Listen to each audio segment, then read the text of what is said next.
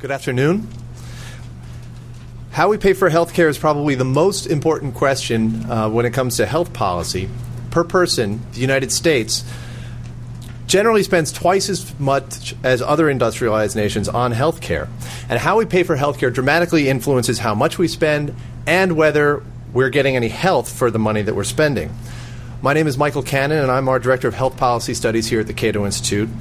And I want to thank all of you who braved the humidity and the construction to be here today, all of you who are watching this forum on the Internet, and all of you who are watching this at home on C-SPAN for being here to discuss a new Cato Institute book that wrestles with the issue of how we pay for health care in the U.S. and proposes a pretty dramatic change in course. That book is this one, titled Crisis of Abundance, Rethinking How We Pay for Health Care. The author is Dr. Arnold Kling, an adjunct scholar here at the Cato Institute. Dr. Kling has authored a number of books, is an MIT-trained economist, but is perhaps best known for tearing up the blogosphere from his various perches at the Library of Economics and Liberty, Tech Central Station, and the Cato Institute's own blog, Cato at Liberty. Between getting his PhD in economics and his career in public policy, he also dabbled in entrepreneurship for a little while. Crisis of Abundance is Dr. Kling's first book about health policy, and I want to give you a sense of how it's been received so far. Personally, I received the book very well. The reason is that Dr. Kling's writing style is really an editor's dream, because although he is an economist through and through, he does not write like one. The substance of the book has been even better received. When I had a copy of the manuscript and I asked our chairman at the Cato Institute, Bill Niskanen, to review it, he reviewed it, he handed it back to me, and he said, "This should be required reading for anyone who wants to have an intelligent discussion about health policy." Now, moving outside of the Cato Institute, we were pleased to learn that the educational arm of the U.S. Chamber of Commerce selected Crisis of Abundance as one of the 10 books that drive the debate in Washington. It was the only book on health policy to make that list, and the first that organization purchased and sent to the CEOs and Washington acolytes that make up its board of directors. And not bad for a book that proposes cutting government health spending by as much as 2/3. But the simplest praise that the book has received came from a blogger and George Mason University professor named Tyler Cowen. Professor Cowen wrote, "The Crisis of Abundance, quote, is one of the most important books written on healthcare." But certainly there must be some fault in Dr. Kling's observations and proposals, which is why we invited our two guests to be here with us today. Sebastian Mallaby is a columnist and member of the editorial board of the Washington Post since 1999. And having grown up in the UK and worked as a correspondent all over the world, he brings an international perspective to his writings on America's healthcare troubles. Jason Furman also earned his PhD in economics in Boston, but from Harvard. Since then, he has advised President Clinton and presidential candidate John Kerry on health policy. He is currently a visiting lecturer at NYU and a senior fellow at the Center for Budget and Policy Priorities. And he's also something of an iconoclast in the center-left coalition, having the temerity to defend Walmart as doing more to help the poor than most government anti-poverty programs. So what's going to happen now is I'm going to sit down and stop talking, and Dr. Kling will tell us a little bit about his book, and then our guests will provide their thoughts on the book. And Dr. Kling will have a chance to respond. And then after that, I'll invite you all to join us upstairs in the Winter Garden for lunch, and where you can also purchase copies of Crisis of Abundance. Dr. Kling.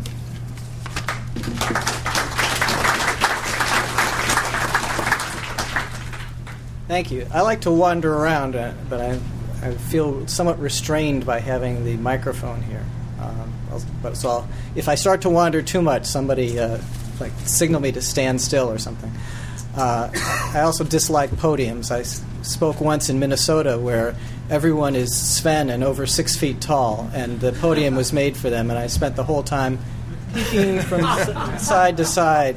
This was just after I'd taken a course in public speaking, which they said, the environment in which you speak is very important. That was not the best environment for me. Okay, thanks, Michael. I don't think you mentioned that the audience will get to do Q&A, but I assume that that's true. And I noticed from some of the names that I recognized in the audience that we have a pretty high-powered audience as well as two very high-powered panelists here. So I'm looking forward to that.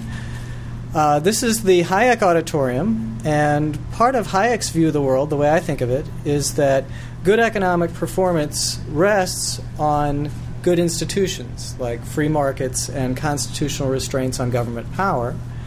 Those institutions, in turn, rest on popular beliefs. And so you could say a Hayekian justification for crisis of abundance is that it is an attempt to influence people's beliefs about healthcare so that we could have better institutions and ultimately better performance in healthcare policy. 4 beliefs that I would like to correct about healthcare policy are these. First, the belief that we can relieve the stress on our financial system in healthcare without any change in medical decision-making. I believe that's wrong. The second belief that's wrong is that you don't need to do cost-benefit analysis in healthcare. So, people say, well, gee, people don't get healthcare unless they need it. Why do you need cost-benefit analysis? And that belief, the belief that you don't need cost-benefit analysis, is wrong. The third belief that's wrong is the belief that the best way to pay for healthcare for people under 65 is to expand our existing forms of health insurance. And the fourth belief that's wrong is that the best way to pay for health care for people over 65 is Medicare. So let me walk through those 4 things. There are a lot of facts and figures in crisis of abundance, but I want you to keep in mind 2 of them specifically for this talk. The first fact is that over the past 30 years, the share of our national income devoted to health care has roughly doubled, from about 8% of GDP to about 16% of GDP. The second fact to keep in mind is that nowadays about 85% of personal health care spending is paid for by third parties, that is, either by government or by private insurance. So we are about 85% insulated from facing the cost of our medical procedures. And my point about relieving the financial stress on our healthcare system, that financial stress comes from the large increase that's underway in the share of our national income devoted to spending. That's what's causing the stress in our healthcare finance system. That in turn is being caused by an increase in utilization of healthcare services, and in particular what I call premium medicine, that is specialists and advanced technology in medical care. That's what's driving that increase in spending. And we cannot relieve that stress on the financial system and maintain the current context for medical decision-making. That context being that Americans have relatively uninhibited access to medical services. That is, there is no government saying there will only be so much supply of this kind of service, so much supply of that kind of service.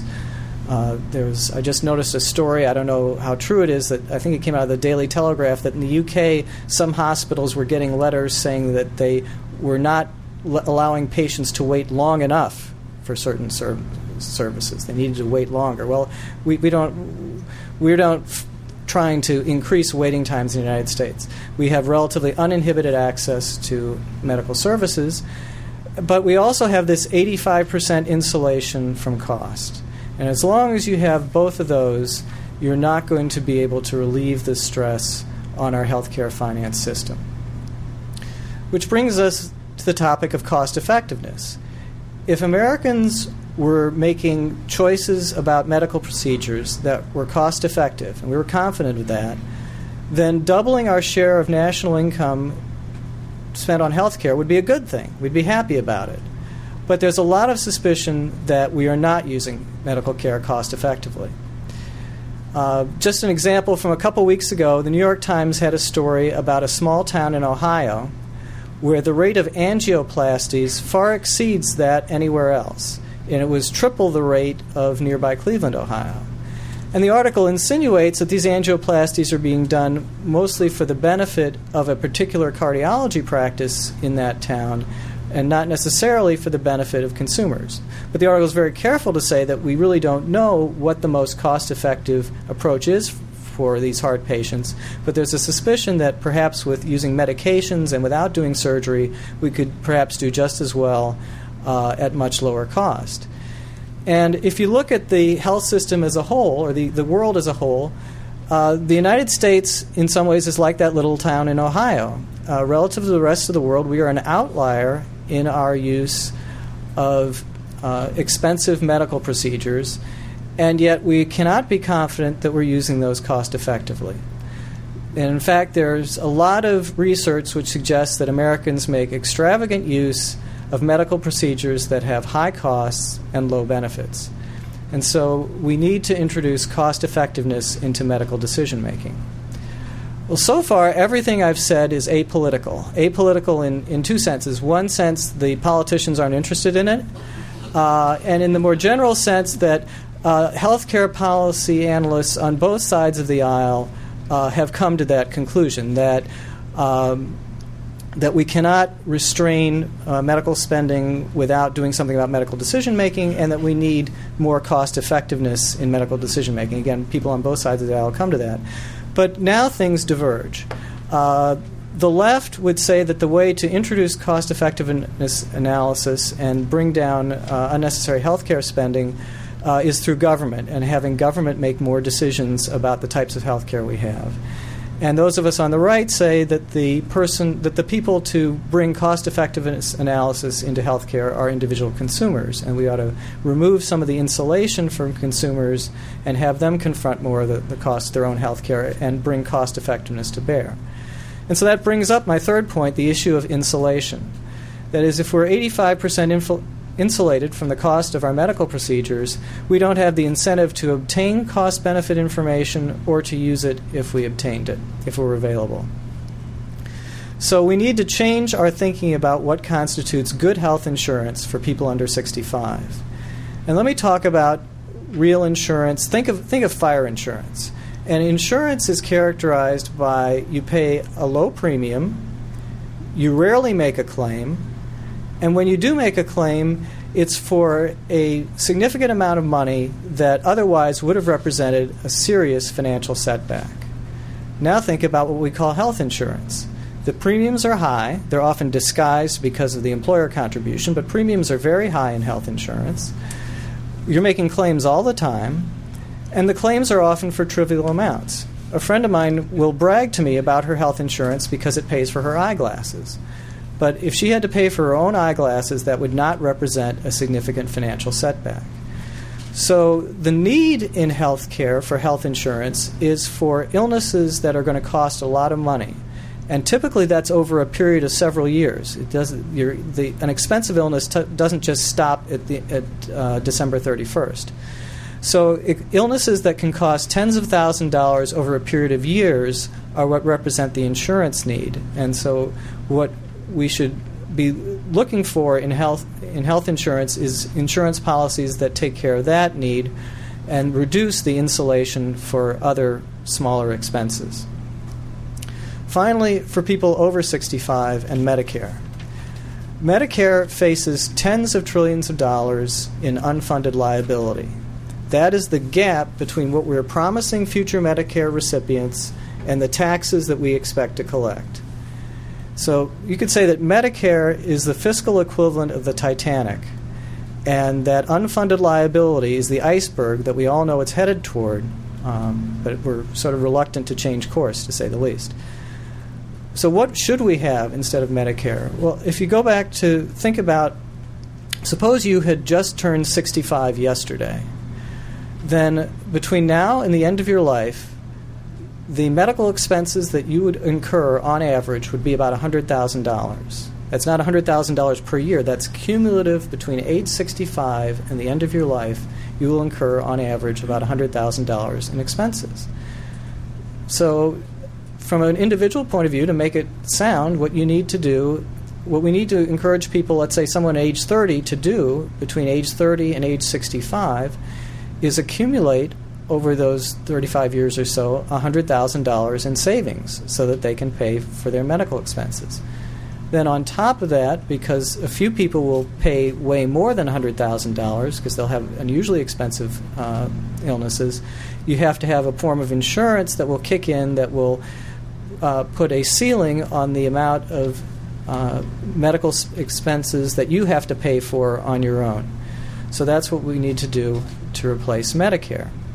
So let me recap. There are these 4 beliefs I'm trying to influence. I'm trying to get people to understand that the troubles in our healthcare finance system can only be solved if we change the way medical decisions are made.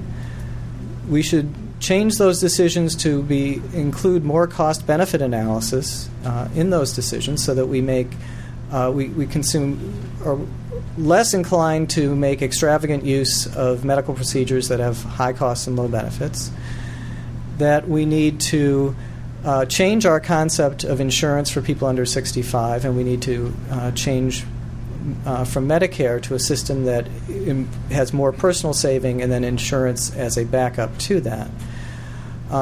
So those beliefs, going back to Hayek, I think when Hayek first published his works, they were not as well received as they ultimately came to be. And I guess I can say I hope that the ideas in Crisis of Abundance follow a similar trajectory in that they become more accepted over time. Thank you.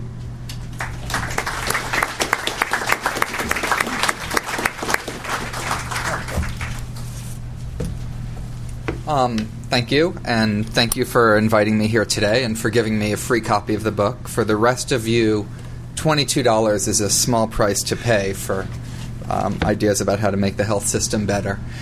And this book, I think, has a great diagnosis and discussion of the issues in healthcare, which is basically the first half of it. And it's the first 2 points Arnold just made in terms of relieving strain without changes in our health system, and that you can't think of health as a necessity that you can't approach without cost-benefit analysis. The fact that people in Minneapolis get 1/5 the care of people in Miami tells you health isn't some necessity. You can scale up or down what you spend on health, and you can look at cost-benefit in doing that.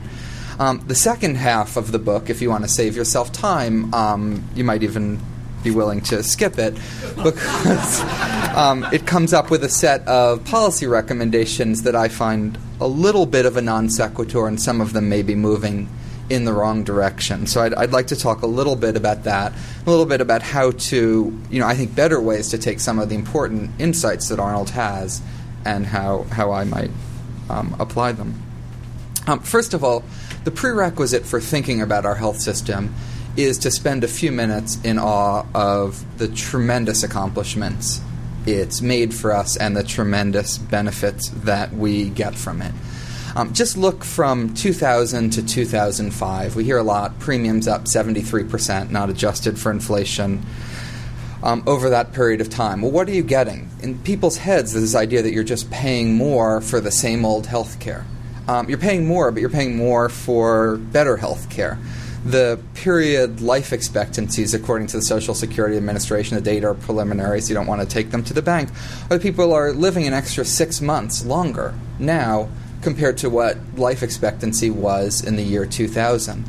That's worth an extra 6 months of life, if you're a crass economist, is worth about $50,000. Or if you annualize it, it's worth about $2,500 a year.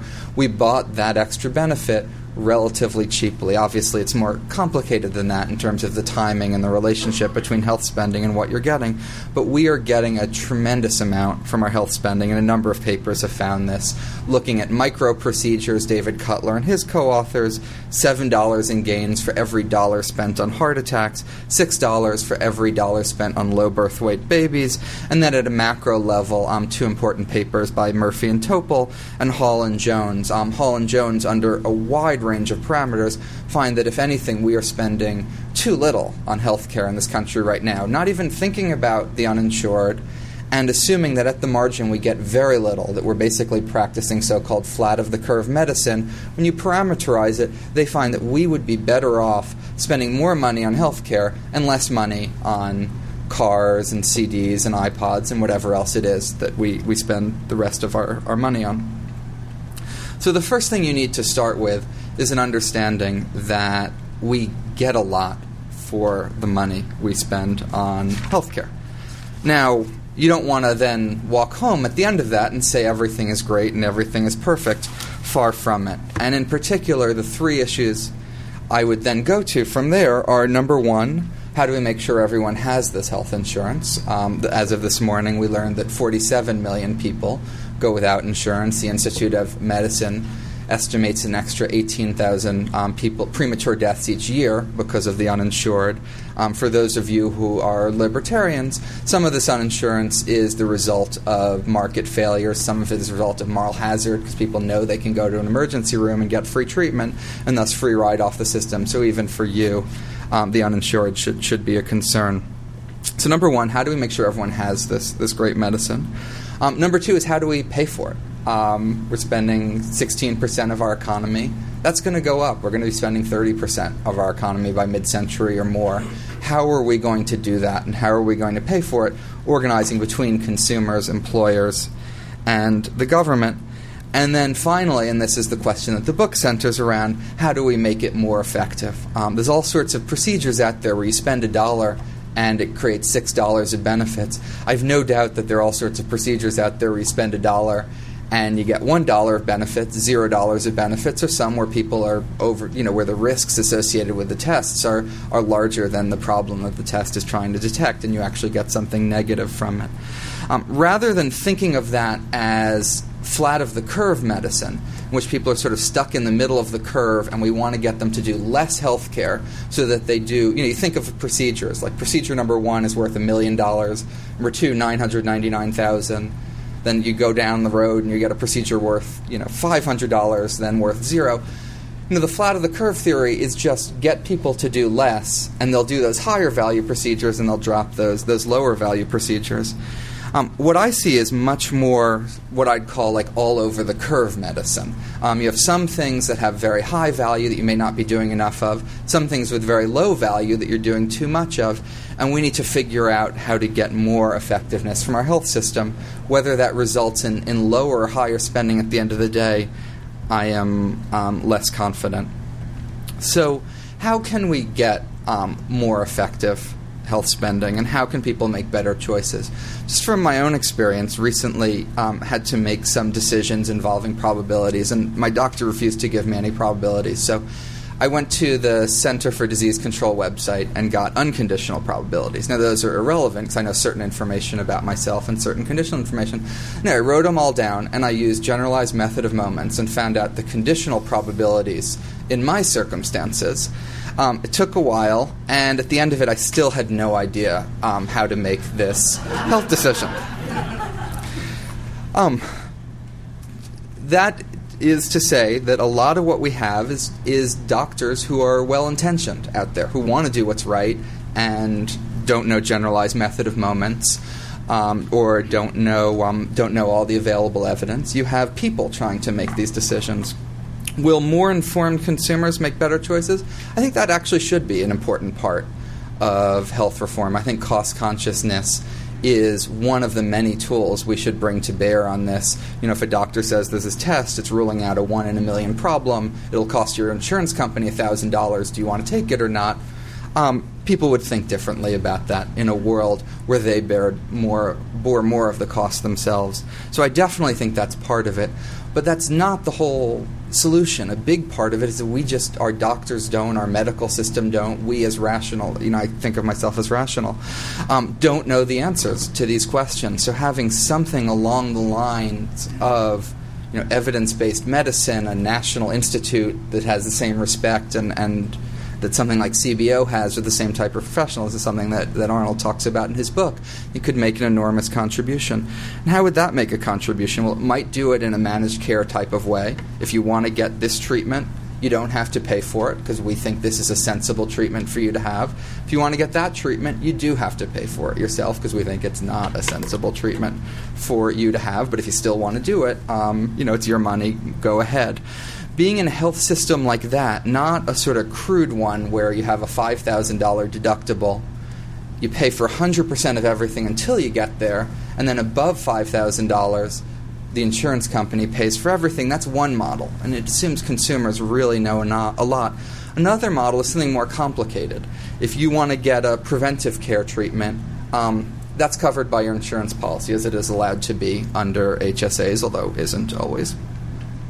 If you want to get something that the medical system thinks is a sound treatment, again, maybe that's covered and won't apply. If you wanted to go out on your own, you'll have to pay for it yourself. So a system which is almost some hybrid of managed care type elements and cost consciousness type elements is, and undergirding all of it is a bigger emphasis on, just as Arnold said, the types of cost benefits we need to make these evaluations. At the end of the day, I'm far from convinced that if we did these cost benefits, as I said, that it means that health costs would go down rather than go up.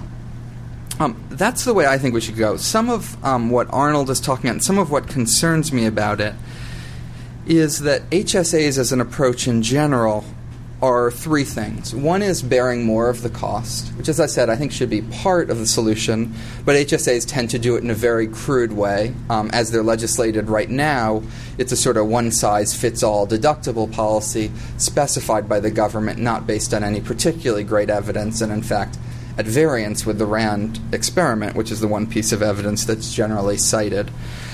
So one, it's bearing more of the cost. I think there are better ways to go about that, again, where the cost is different for different treatments.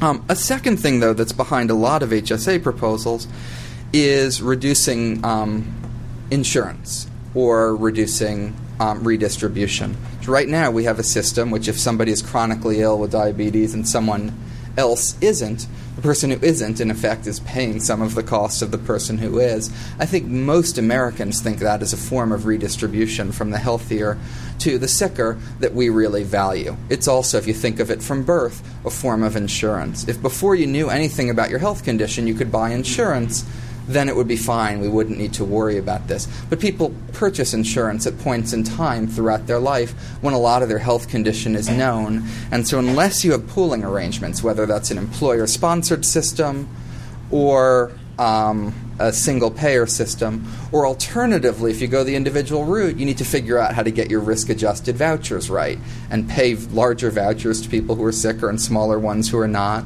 or to have underwriting rules that govern, you have to offer insurance at the same price for everyone who shows up. A lot of HSA plans, when you look at them, end up reducing what I would call insurance and what might ex post be called redistribution from the sick to healthy. And then the final thing, which Arnold's book mercifully does not get into, is a lot of HSA plans have all sorts of changes to capital taxation that have nothing whatsoever to do with health care, and may be good or bad tax policy. I'd argue they're pretty bad tax policy, but regardless, they should be kept out of the health debate. The health debate, we should be focusing on financing health care, not coming up with excuses for new sort of fancy, overly tax-favored savings accounts that aren't paid for in any way. So that would be, my summary is read the book. It has a lot of insights, but then come up with your own health plan based on them.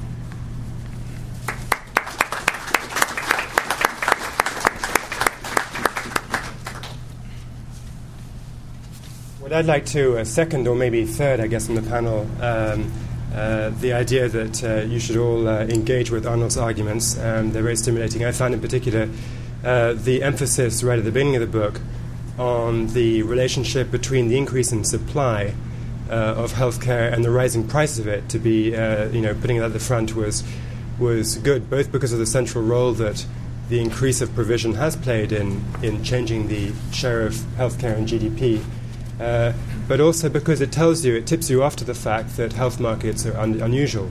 There aren't a lot of markets where you increase the supply and the price goes up. And I'll come back to that a bit later. Now, I want to start my discussion of the ideas by highlighting what I think is sort of the central sort of policy prescription, which is that if you were to shift the financing system in healthcare from one where basically everyone who can afford to do so pays out of pocket, what effect that would have on the way the distribution of health costs is distributed. And basically Arnold's point is that if you assume a world in which only the those who are very poor and generally can't afford healthcare do not have to pay out of pocket. Those who are chronically sick equally do not. But that everybody else pays out of pocket, you would shift that the share of out-of-pocket expenses in healthcare would rise from 19% now to 56% in the future. So that's a pretty striking and dramatic proposed shift. And the question is, is that good? And in some respects, it clearly is good. I mean, it would, for one thing, solve a lot of government fiscal problems. And for another, it would take pressure off the corporate sector. And the problem with the pressure on the corporate sector is not merely what it does to corporate profits, but also the fact that corporations are reacting by walking away from health provision. And I think they will increasingly do that in the future. So those are two big pluses for this shift to out-of-pocket payment. But I think those are not sort of sufficient to clinch the deal in being supportive of this big the out-of-pocket prescription. You also have to believe that when you put those dollars in individual consumers' pockets, the market for healthcare is going to work better. Individual consumers will put pressure and discipline on providers, and the normal mechanics of a market in which consumers shopping around for the best product puts pressure for innovation, that those normal mechanics will basically work. Now, clearly there are areas where the market for healthcare is counterproductively stifled, where over-regulation does have bad effects, and by removing some of that regulation, we would have better healthcare at more affordable prices. I happen to be reading, actually, another book,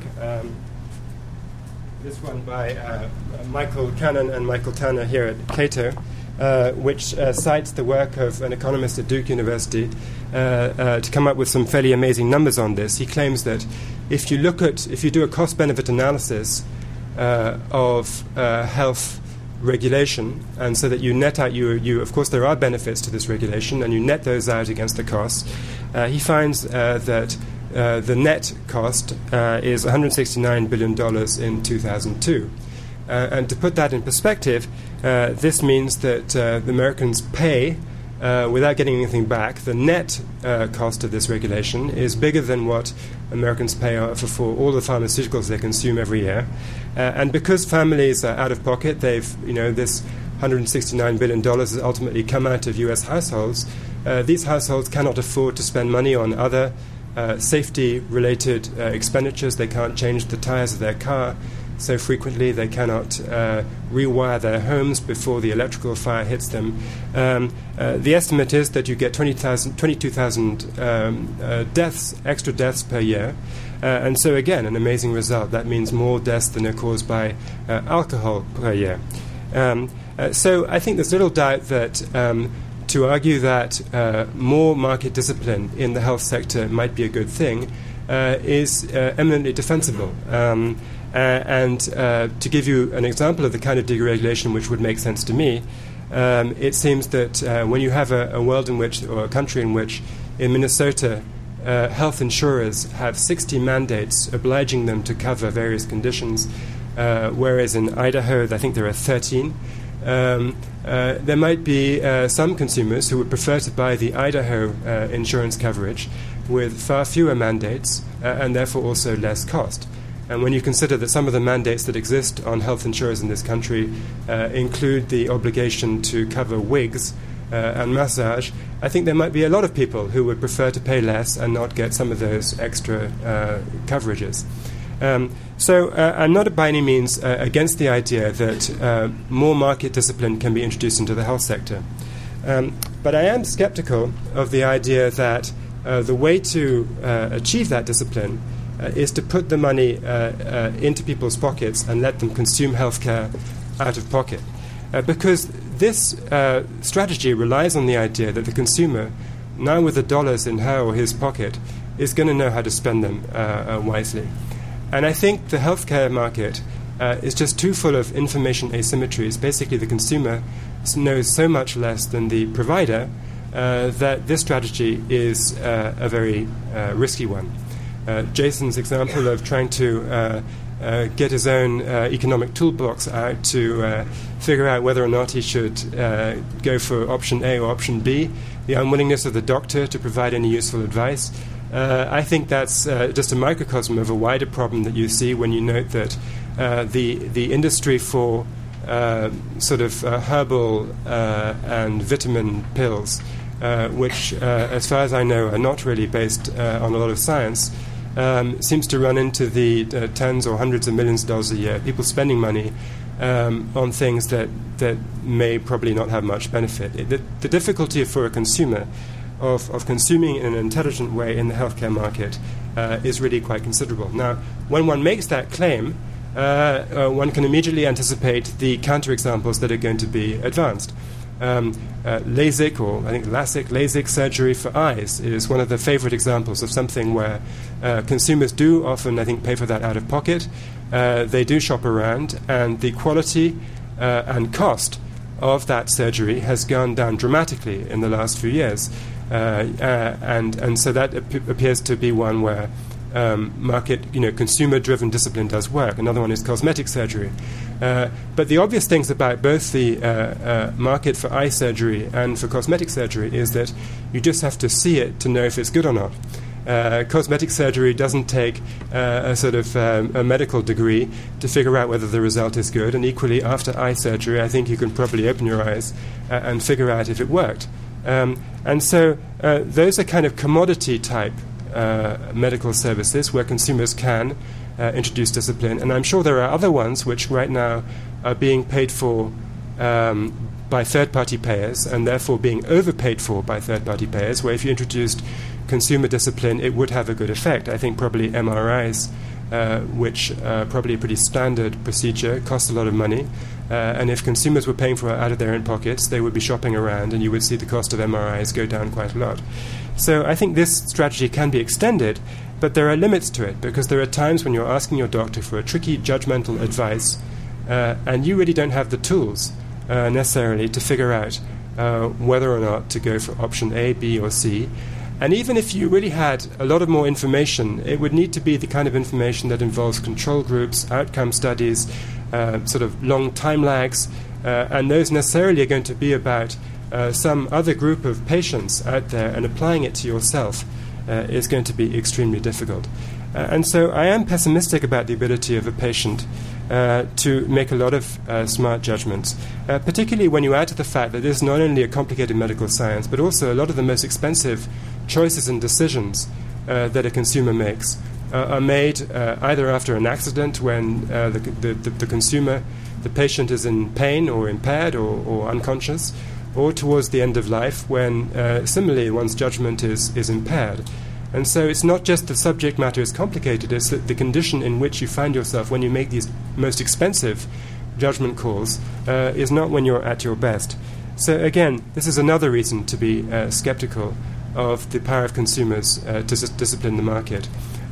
Again, in this Cato book, being a Cato book, of course, is not willing to give up easily in this argument. It makes a claim.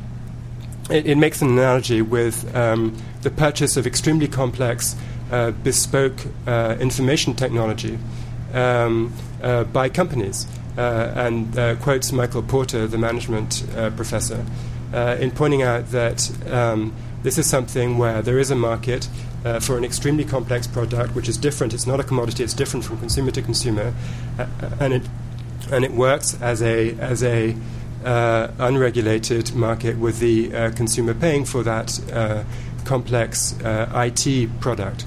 But of course, it seems to me that this analogy raises more caveats than it does encourage the idea of extending the analogy to healthcare, because first of all, companies hire extremely qualified IT experts in-house to make the purchasing decision. And secondly, if you ever talk to CEOs, you find that they complain endlessly about their IT purchases, and they're always saying that they're over budget, over schedule, and don't perform the task that they were supposed to perform. So the bottom line is I'm simply not persuaded that the idea that individuals can act as intelligent consumers, if you shift the out-of-pocket cost from 19% now as a total share of expenditure to 56%, I just suspect that that is going too far. That one could raise it perhaps from 19 to somewhere in between 19 and 56, I'm willing to swallow. But going all the way to 56 just strikes me as putting too much faith in the power of the individual consumer.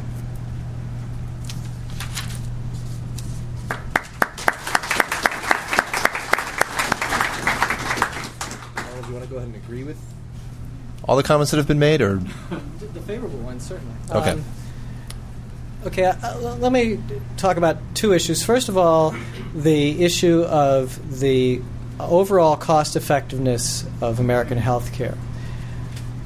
Broadly speaking, I'm going to try to do this without getting technical. But I might okay. Broadly speaking, there are two ways to look at the cost effectiveness of health care in the United States. You can look at what's called time series, that is the difference in healthcare outcomes over time. The problem with that is we don't know how much of that difference to attribute to healthcare and how much to attribute to other things. If you attribute these increases in longevity that Jason referred to entirely to healthcare, then healthcare has been very cost effective. And yeah, we should be proud of America for spending so much on health care and so on. So that's but you have to make that attribution that it's all to health care.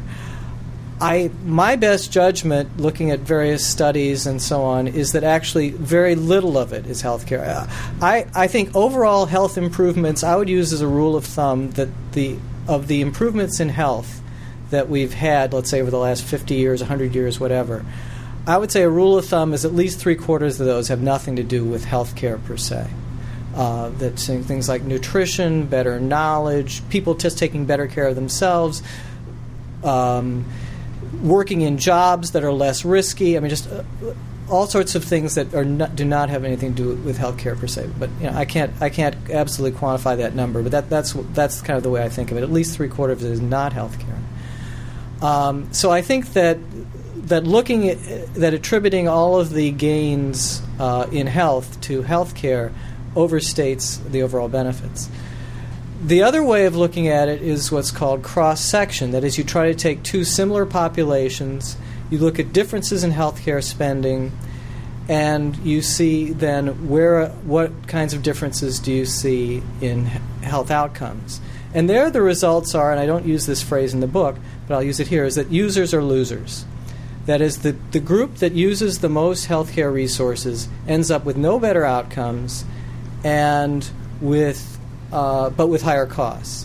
The left sometimes makes the users are losers point when they compare healthcare spending in the U.S. and other countries and compare longevity in the U.S. and other countries and things like that. They say, wow, the healthcare outcomes aren't any worse in France, where they spend less than $3,000 a year per person on healthcare, than they are in the United States, where we spend $5,000 a year. So that's anyway. It's a complex issue. It's discussed quite a bit in the book. So if you're interested in sorting out that issue, shell out the money in the book. The other, make one. Oh, okay. Let me talk to the other one, and then the other issue is that they both raised was, can consumers make the decisions? I have my own personal anecdote, which I use every year in my when I teach a statistics class in high school, about a doctor who felt that I needed a test, which I describe as sort of must have been invented by a woman who wanted to get back at men for being raped. That this is a way of raping males. There was that level of discomfort in the test. And I was upset that the doctor didn't seem to understand Bayes' theorem, which is probability theorem, that given my age and other characteristics, the probability that I had the serious illness that this test was going to go for was actually extremely low, and that the symptom that I had was very common. And so because if you have a common symptom for an uncommon illness, you haven't really increased the probability of the illness very much. So anyway, that's my little story on that. My doctor had never heard of Bayes' theorem and thought I was completely nuts, and kind of feeling was sort of mutual actually at that point. it is difficult for consumers to make decisions. I don't believe that the problem is so much asymmetry, that consumers know less than doctors. It's that doctors really do not know what's cost-effective either. Nobody in the system knows what's really cost-effective. And so what I propose in the book is something analogous to something that it's in the United Kingdom. They have something called the National Institute of Clinical Excellence. I'm not sure what the initials are, NICE. So it really needs to be studied. It's a complex issue. You have to know statistics and probability, because a lot of times you're doing something with a probability of success. It's not it will do this, it won't do that. There's a certain probability. So you have to have statistics. You have to know some economics, because you have to think about at the margin. Those of us who have reached the wonderful age of 50 have gotten the birthday present of what? Of a colonoscopy. You're supposed to have a colonoscopy when you hit age 50. And the question that I have, that I'm not sure anyone's raised, there's no question that the colonoscopy is the gold standard for preventing colon cancer. But there are other procedures that are less expensive, that don't eliminate as much of the risk.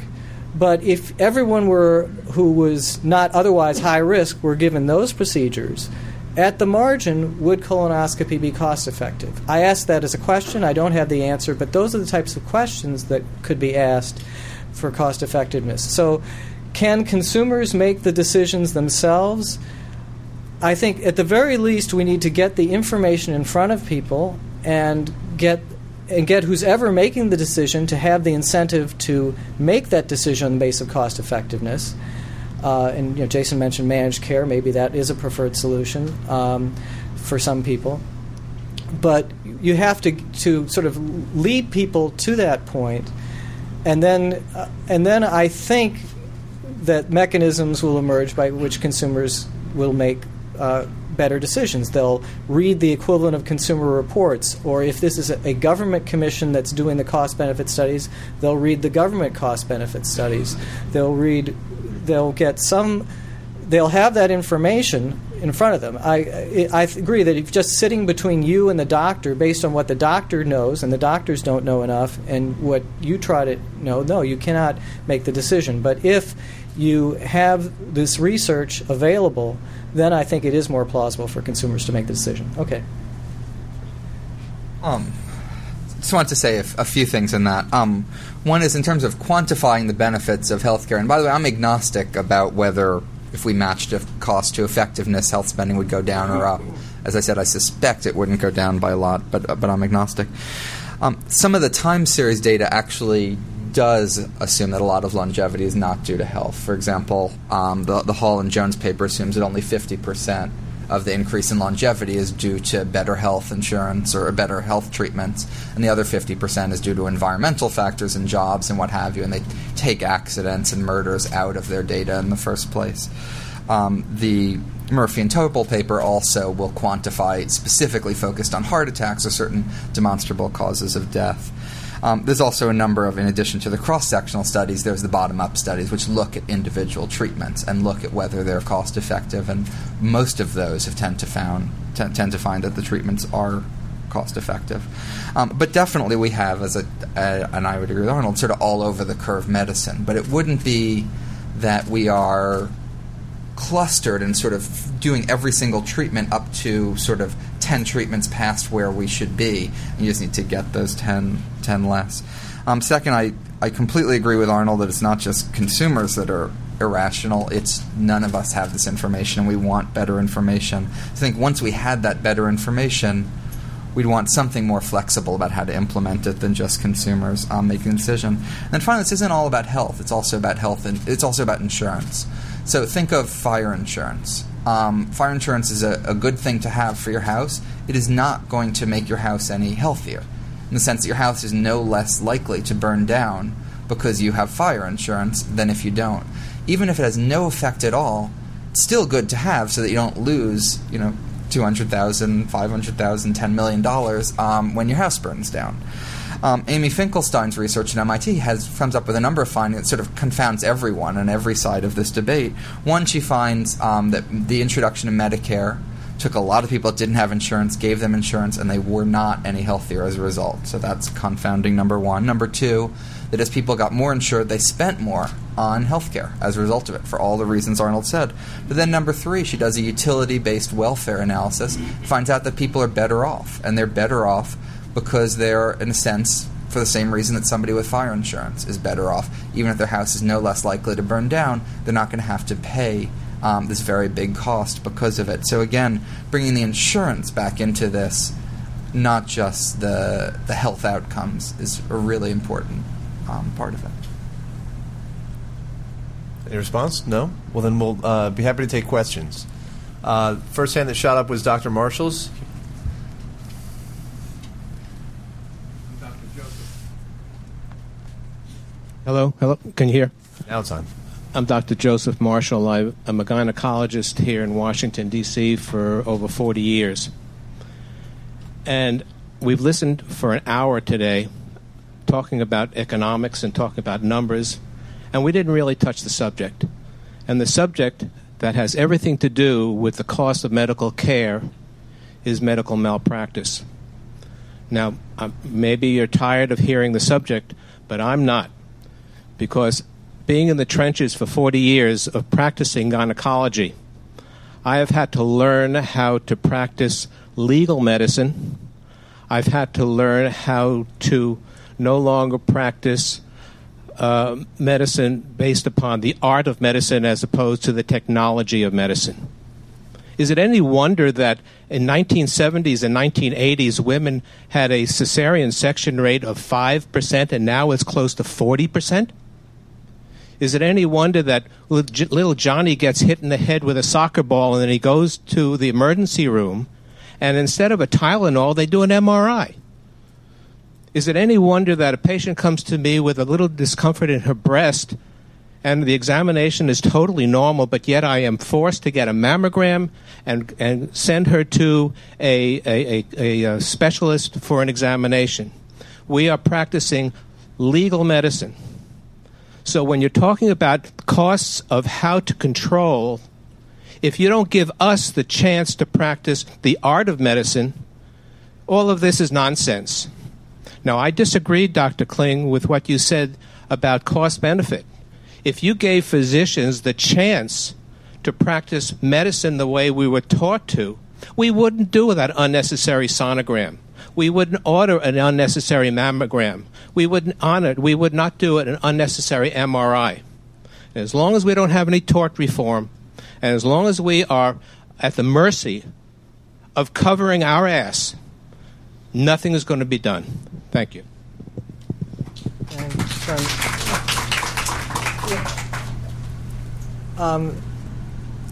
I think that malpractice is one of the factors that's driving the extravagant use of medical procedures that have high costs and low benefits.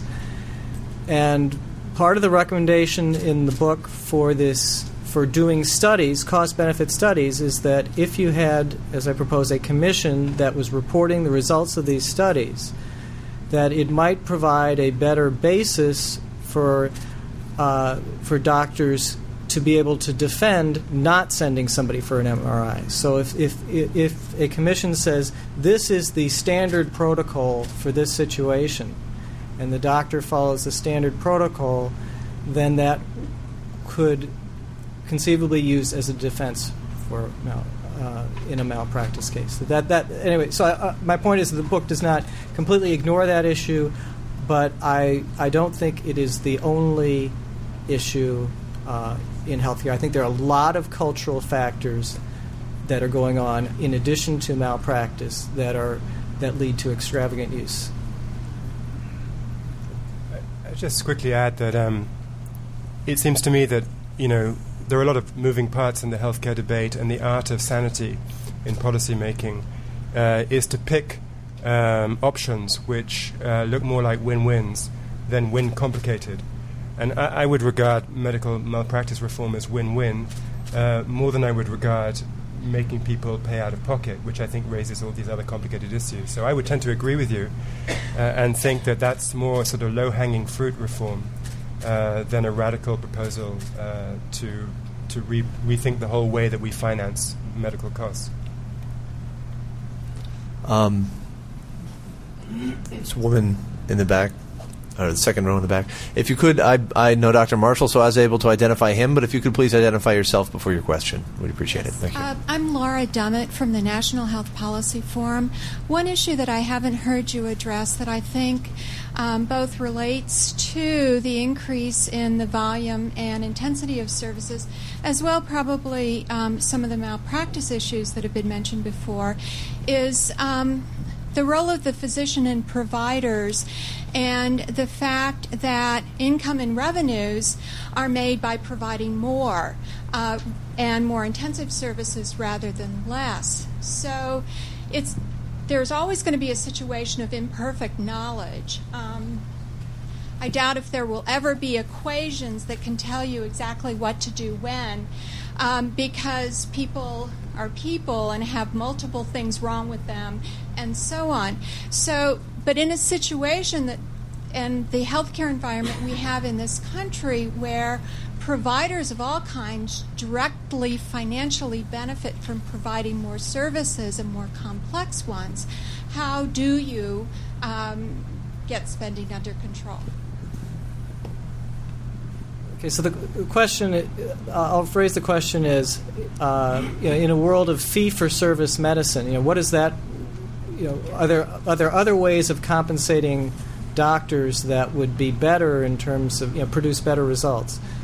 My guess is there probably are. I don't think I can come up with the perfect compensation system for the reasons that you came up with.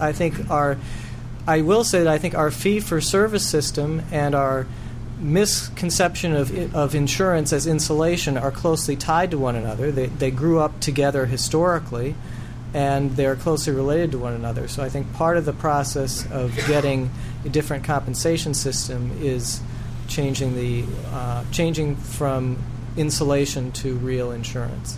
But it's there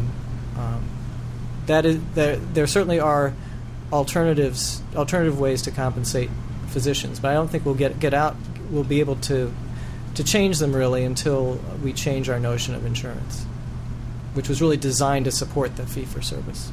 I think that the question points to another low-hanging fruit reform, which is that one could split off more effectively the doctor who provides advice on what procedure or test you should have and the entity that profits from you having that procedure. And right now there are some procedures that can be provided to you by a clinic in which the doctor owns an ownership stake, or even within his clinic, I think in the case of chemotherapy treatment. And those sorts of conflicts of interest where the advisor is also the provider are the classic things that you go after in financial sector regulation, where the advisor at least has to disclose if they are selling you a product from which they themselves will profit. I think splitting off the advice from the provision is the obvious way to go there. Way in the back, woman on the aisle.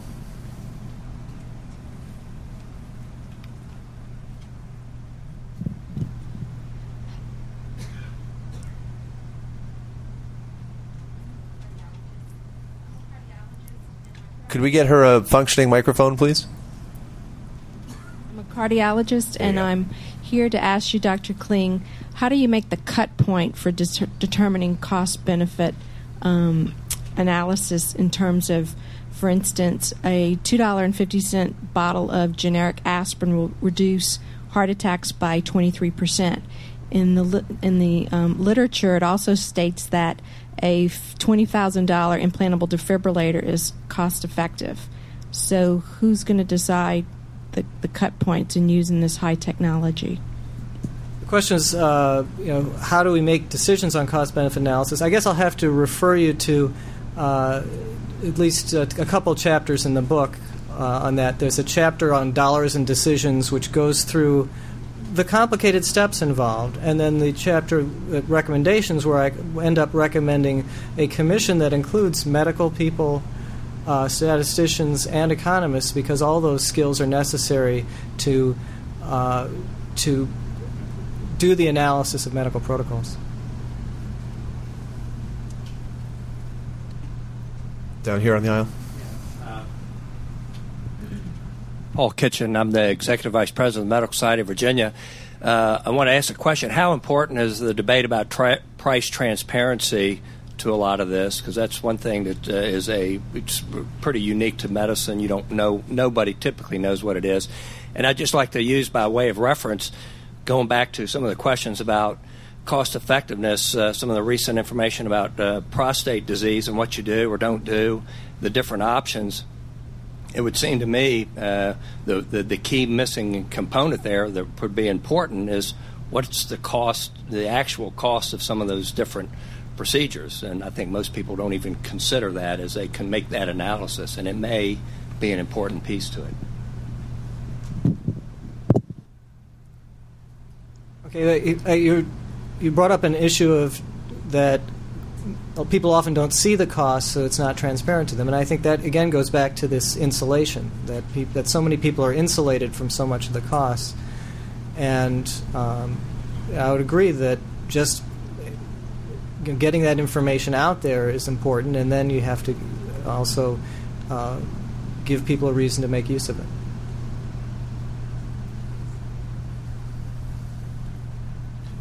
Gentleman in the second row, in the back.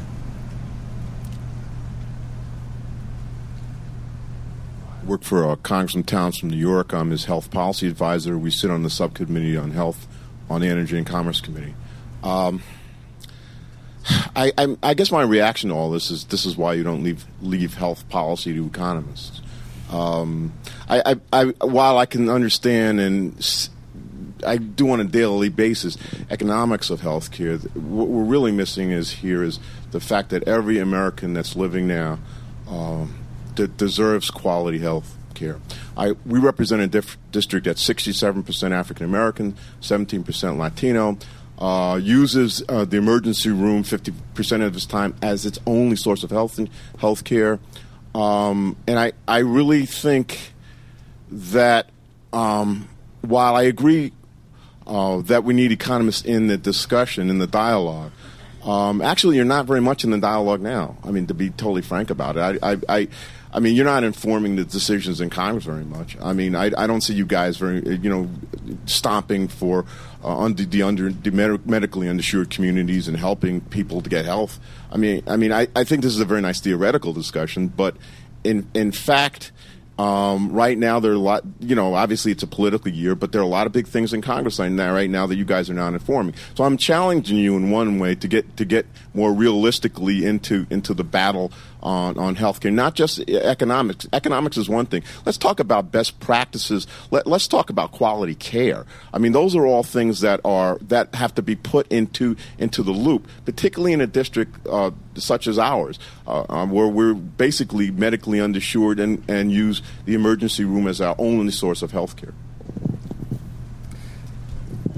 Do the economists want to respond? I'll say a little bit about that. Look, I think you need to think on multiple tracks. The most pressing problem, from my perspective, is 47 million uninsured people, and I'd be happy to come up with second, third, or fourth, or fifth best solutions to that if we can do it faster rather than waiting to get it, done in some economist paradise way. And some of them are quite simple, like expanding Medicaid to 100% of the family poverty line for everyone, with or without children, or 225% of the poverty line, or what have you. Are some of the lower-hanging fruit. But I think it's also important to have a broader discussion about where you want the health system to go.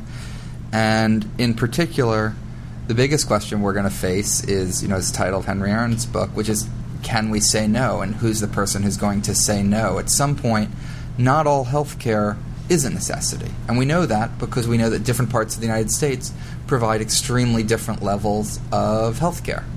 And we know that because different countries provide extremely different. There is a certain amount of health care that is consumed that can't be described as a necessity. Whether that is good to consume or bad to consume, that's another question. But at some point, you need to say no, and there are basically two models for it. One is individuals saying no. I'm paying for this myself. I don't want to pay for this test. That's what Arnold is more fond of, and I think that's part of it. And then one of it is people saying no to you. Is it whether it's your doctor or your insurance company or something along the lines of managed care saying, you can't do it. And I think that plays an important role. I think, both for the reasons we talked about before and also just even the fact that a lot of health spending is among the highest cost patients and is thus above the deductible, and so you need somebody other than the patient to say no because you're not going to have them have financial exposure. So I think those are, I think those are important questions. That's it? Okay, next question. Down here in front.